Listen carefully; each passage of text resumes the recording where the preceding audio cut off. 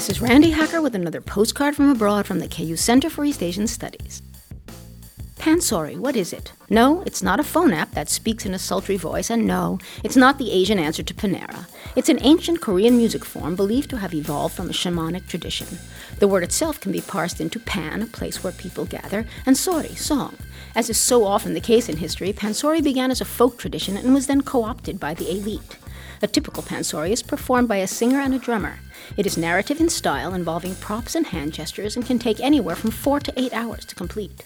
Pansori singers have ragged voices that they develop by spending long hours in open spaces just shouting until they are quite hoarse. First practiced in the late Joseon period, sometime in the 18th century, Pansori has now achieved UNESCO Intangible Heritage Status. You've heard of Pantsuit Nation? Well, this is Pansori Nation. From the KU Center for East Asian Studies, this is Randi Hacker. Wish you were here.